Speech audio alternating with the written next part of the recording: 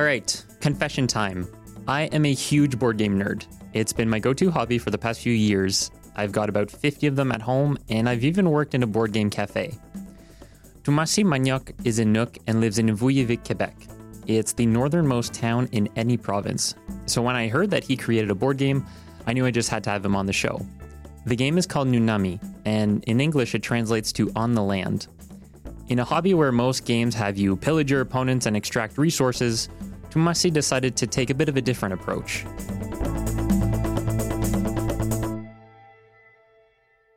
Thomassie, welcome to 360 North. Thank you for taking the time. Well, thank you very much. So I guess just to start off, can we get a summary of Nunami? It is a game consisting of 3 game pieces. You have the hexagonal boards that you can move around, and then you have the triangular cards, and then you have the game point pieces. The point of the game is to try to manage the land, which are the game boards, better against the person you're playing with. Yeah, so you can play either as nature or as humans, is that right? You're correct. So the game at the moment provides 2 possibilities. You can play as human or a force of nature. So you can imagine it as people trying to live within nature. But in order to play, you cannot have too many humans in the land, or else you're going to starve. And the land, although in reality I think could be very well without us, but in this game it needs humans for it to be maintained. For example, without humans there would be an overpopulation of caribous, and they would die off. So we need each other in order to survive, but who does the job better at maintaining the land? That is the question in the game. Oh yeah, okay, that's an interesting idea. Where did you get inspiration for the game? Well, the inspiration of the game, I think, is from my perspective in our everyday life here. I think I was very fortunate to have been exposed to different things.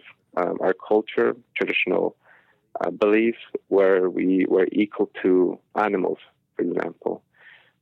So we have to treat it well. And not only that, as a big fan of Star Trek, I saw different races working together towards a common goal in order to grow to the best of their capacity. So with that mind, that belief, although as much as I love our board games, we have all kinds, but often they're about taking over their mind, and everything will have to be like me because they take over. So instead of having games that are like that, I wanted a game where we have to win by working with others, by coexisting. What are some of your favorite games? Just yesterday, I showed a friend how to play Settlers of Catan. Yep. And I think at the moment, it's a game that I keep going back to. I mean, that's funny because, as you mentioned, in that game, you do try and kind of collect as many resources as you can to convert them into goods and to kind of upgrade. So it's a bit of a different take, I guess. Yeah. You touched upon this a little bit, of course, and that balance is really important. So how did you focus that balance through the design of the board game? I suppose it was a process in which I find a little hard to describe. In the beginning, what I wanted to do was take my values and incorporate them into a game. I knew that there had to be the aspect of not having total control while playing. So with that, I was fortunate enough to be in contact with a mathematician. He was a principal. Okay. And I got to work with him a little bit. I came up with a mathematical formula that wasn't perfect, but it captured what I wanted. That's where I got it. Okay. Can you talk a little bit about your background? Like, is this the first game that you have put together, that you've kind of created? I think you do some graphic design as well. So how do those elements bring to the design? You're right. I'm original graphic designer.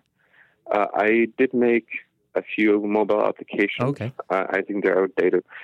I made a game requiring dice. Well, I put illustration on dice, 13 of them. And I created that to encourage our young people here, our students especially, to share stories. So each illustration has to be interpreted for something. So I've created a few things, but not board games. I made some games, some concepts, and I played them out a little bit, but nothing really came out to the public. Oh, okay. What was different about this one that you felt that you wanted to bring it to the wider audience? Very good question. So my background, again, I'll go back to that. I have been trying to encourage people in our region to speak more Inuktitut. And I've been promoting our culture. So my target has been people up here. So another example is that I'm working on a cartoon, a TV show in Inuktitut. And again, my target are the people up north. But with this game, I decided, okay, if it has to be out, first of all, it needs funding. Mm-hmm. And I bet there'll be people who will be able to appreciate it, because it's something that can be played by anyone who doesn't speak Inuktitut. So my target is not only people up the north anymore, it's everybody. So that's what's different about it. It's made for everyone, but from my perspective. That makes sense. I think the theme and that idea of balance is also relatable, or at least applicable to a really wide audience as well, right? This is going a little bit off a tangent, but if you're including like the idea of climate change and things like that, was that something that you had thought about as well in creating the game? Exactly. My biggest source of inspiration have been people who are active, the people talking about bees and climate change and plastics. And so, yes, I know they're out there. I know there's a huge number of people who have the same mentality. So I had an idea that it would also, that Nunami would be in line with their view. How long have you been working on Nunami? Well, I had told a friend years ago that I had a game in mind, but it was an incubation in my head. It just, like the polar bears, it hibernated.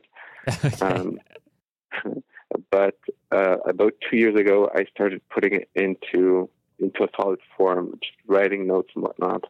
But last year, the game became an exit, something that forced me to think of rules and whatnot. But I've been working on it a little bit since a while now.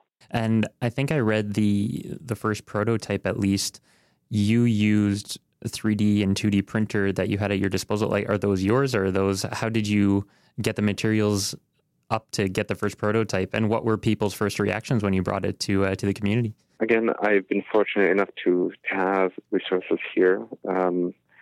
One of the things that I want our students to learn is to produce things, because the resources are so limited here. I have been getting things for a student. So we found funding to get a 3D printer. So I used that to make the prototype. So with the 3D printer, we had an agreement.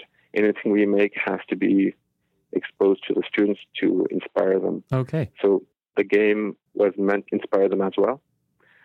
And I forgot a part of your question. No, that's okay. I was saying, so I guess were the first people to test it out, were they the students? Oh, no, not necessarily. I just showed them, but I did not play with them. Playing was at home with friends and family. Okay. What were their first reactions when you started playing? It went fairly smoothly, surprisingly, and I was very happy that it just worked. And we played a few games straight. I wanted to take a bit of a broader view, and you had mentioned this a little bit earlier as well, the idea of collecting resources almost as much as you can and exploiting, be it a new planet or a different country or things like that. Why do you think, there's a big question, but why do you think the idea of colonization has been kind of that dominant narrative in board games so far? That's a big question. But so I think there are two sources. I could be wrong, and I hope somebody corrects me so I learn. But often we do better when we have access to all kinds of resources economically, and we're happier because we can see new things and imagine being able for the first time to make bread. And you never had bread before, but it becomes possible. So for a government, it makes sense. For an entity who's in charge of people, it makes sense. And then often the countries that colonized us were also Christian. So as Christians, it's their mission to spread their belief. Mm-hmm. So I think colonization has been important for people who do it spiritually, for their spiritual fulfillment, and for others who need resources. So it makes sense for our country to keep us because it's making money out of us. Yeah, I'm not sure how to respond. That's a really interesting. It's a really interesting answer. That's not something that I was expecting. Coming back to Nunami. So right now it's on Kickstarter. For the next, is it a week for now? About, yes. And if it's funded, then great. If it's not funded, then I'll still find a way to bring it out. Oh, okay. I'm excited because I personally backed it, so I hope to see it out. Oh, me too. I really hope that I get to enjoy it with other people. My favorite part of the Kickstarter is the highest pledge level. Can you talk a little bit about why you thought a visit to Ivujivik would entice some people to support the game? I thought bringing some people to Ivujivik was going to be a good idea because for people who have the amount to spend, could see why the game is designed the way it is. Not only that, I think the people who arrive here, they enjoy it. And I was hoping to be able to show Ivujivik. It's a very nice community that just happens to be right where animals pass through. So we have hundreds of thousands of murs. They're little like penguins that fly. They're not penguins, but they look like penguins. Not only that, belugas pass through, caribous, and there's many places to explore. And it just happens to be a place where you can do hiking, mountain biking, and all kinds of things. Not only that, there's some very interesting things we can find. In our community, you can see shells that are 60 million years old. Wow. Yeah, they're right here, and I grew up picking them up. They're accessible. And a friend of mine and I, we started looking at fossils, walking around, and in my office, I'm looking at two right now. We have access to these fossils. I found a crater, and I had it confirmed that it's a crater. We believe it must have been during the time of a glacier. When there was glacier, a rock fell and it used the snow on the ice as cushion, but still hit the rock. So there's a big hole with cracks in a circular fashion. And anyway, not only that, there's a place, one of few in Nunavik, where shamans used to gather. So we have these large rocks that I don't know how they lift them, but they did, where they used to sit together and compete. So we have all these to see in Ivujivik. So whoever is able to see them, they're very fortunate, and I am fortunate to have access to them. I don't know what to say after that. There's so many interesting parts. Yeah, Nunavik is actually very interesting. We just did not know. We're starting to learn. The oldest rocks are found in Nunavik near Inukjuak. So there's a lot of history, lots of things to see here. Well, I mean, I hope someone takes you up on the pledge and actually goes up there to discover all this stuff. Or not to discover, but at least to experience it with you. Yeah, I agree. I hope so. If they don't, it's okay. We still have people coming here and exploring. And I think working here at the school, I hope to show our students all these as well. I think just to finish off, so hopefully Nunami gets funded. If it does, what's next? Are you planning a new game? Are you planning a different project? Well, Nunami, the next step is to work with my mother and my daughter. My mother is an artist. She's quite good at printmaking. So she agreed to make some artwork for the next expansion, and my daughter as well. She's also very good. She does a digital drawing. So I already have themes and characters on paper, but we need to make illustrations. So that's the next steps. And after that, I just want to finish my cartoon, my TV show. So I think that would be my next focus. But I told my wife that I have a very interesting project in mind for next year. She told me not this year because we're already full, but next year. Okay, well, I'll follow up and see, and hopefully we get in touch to see what that new project is. I think that's it for me, unless there's anything else you want to add, Thomassie. I think that's good. It was fun talking with you. That's it for this episode of 360 North. As always, I'd love to get your feedback. And to do that, you can send me an email or also leave a rating and review. And while you're there, you can subscribe in iTunes or wherever else you get your podcasts.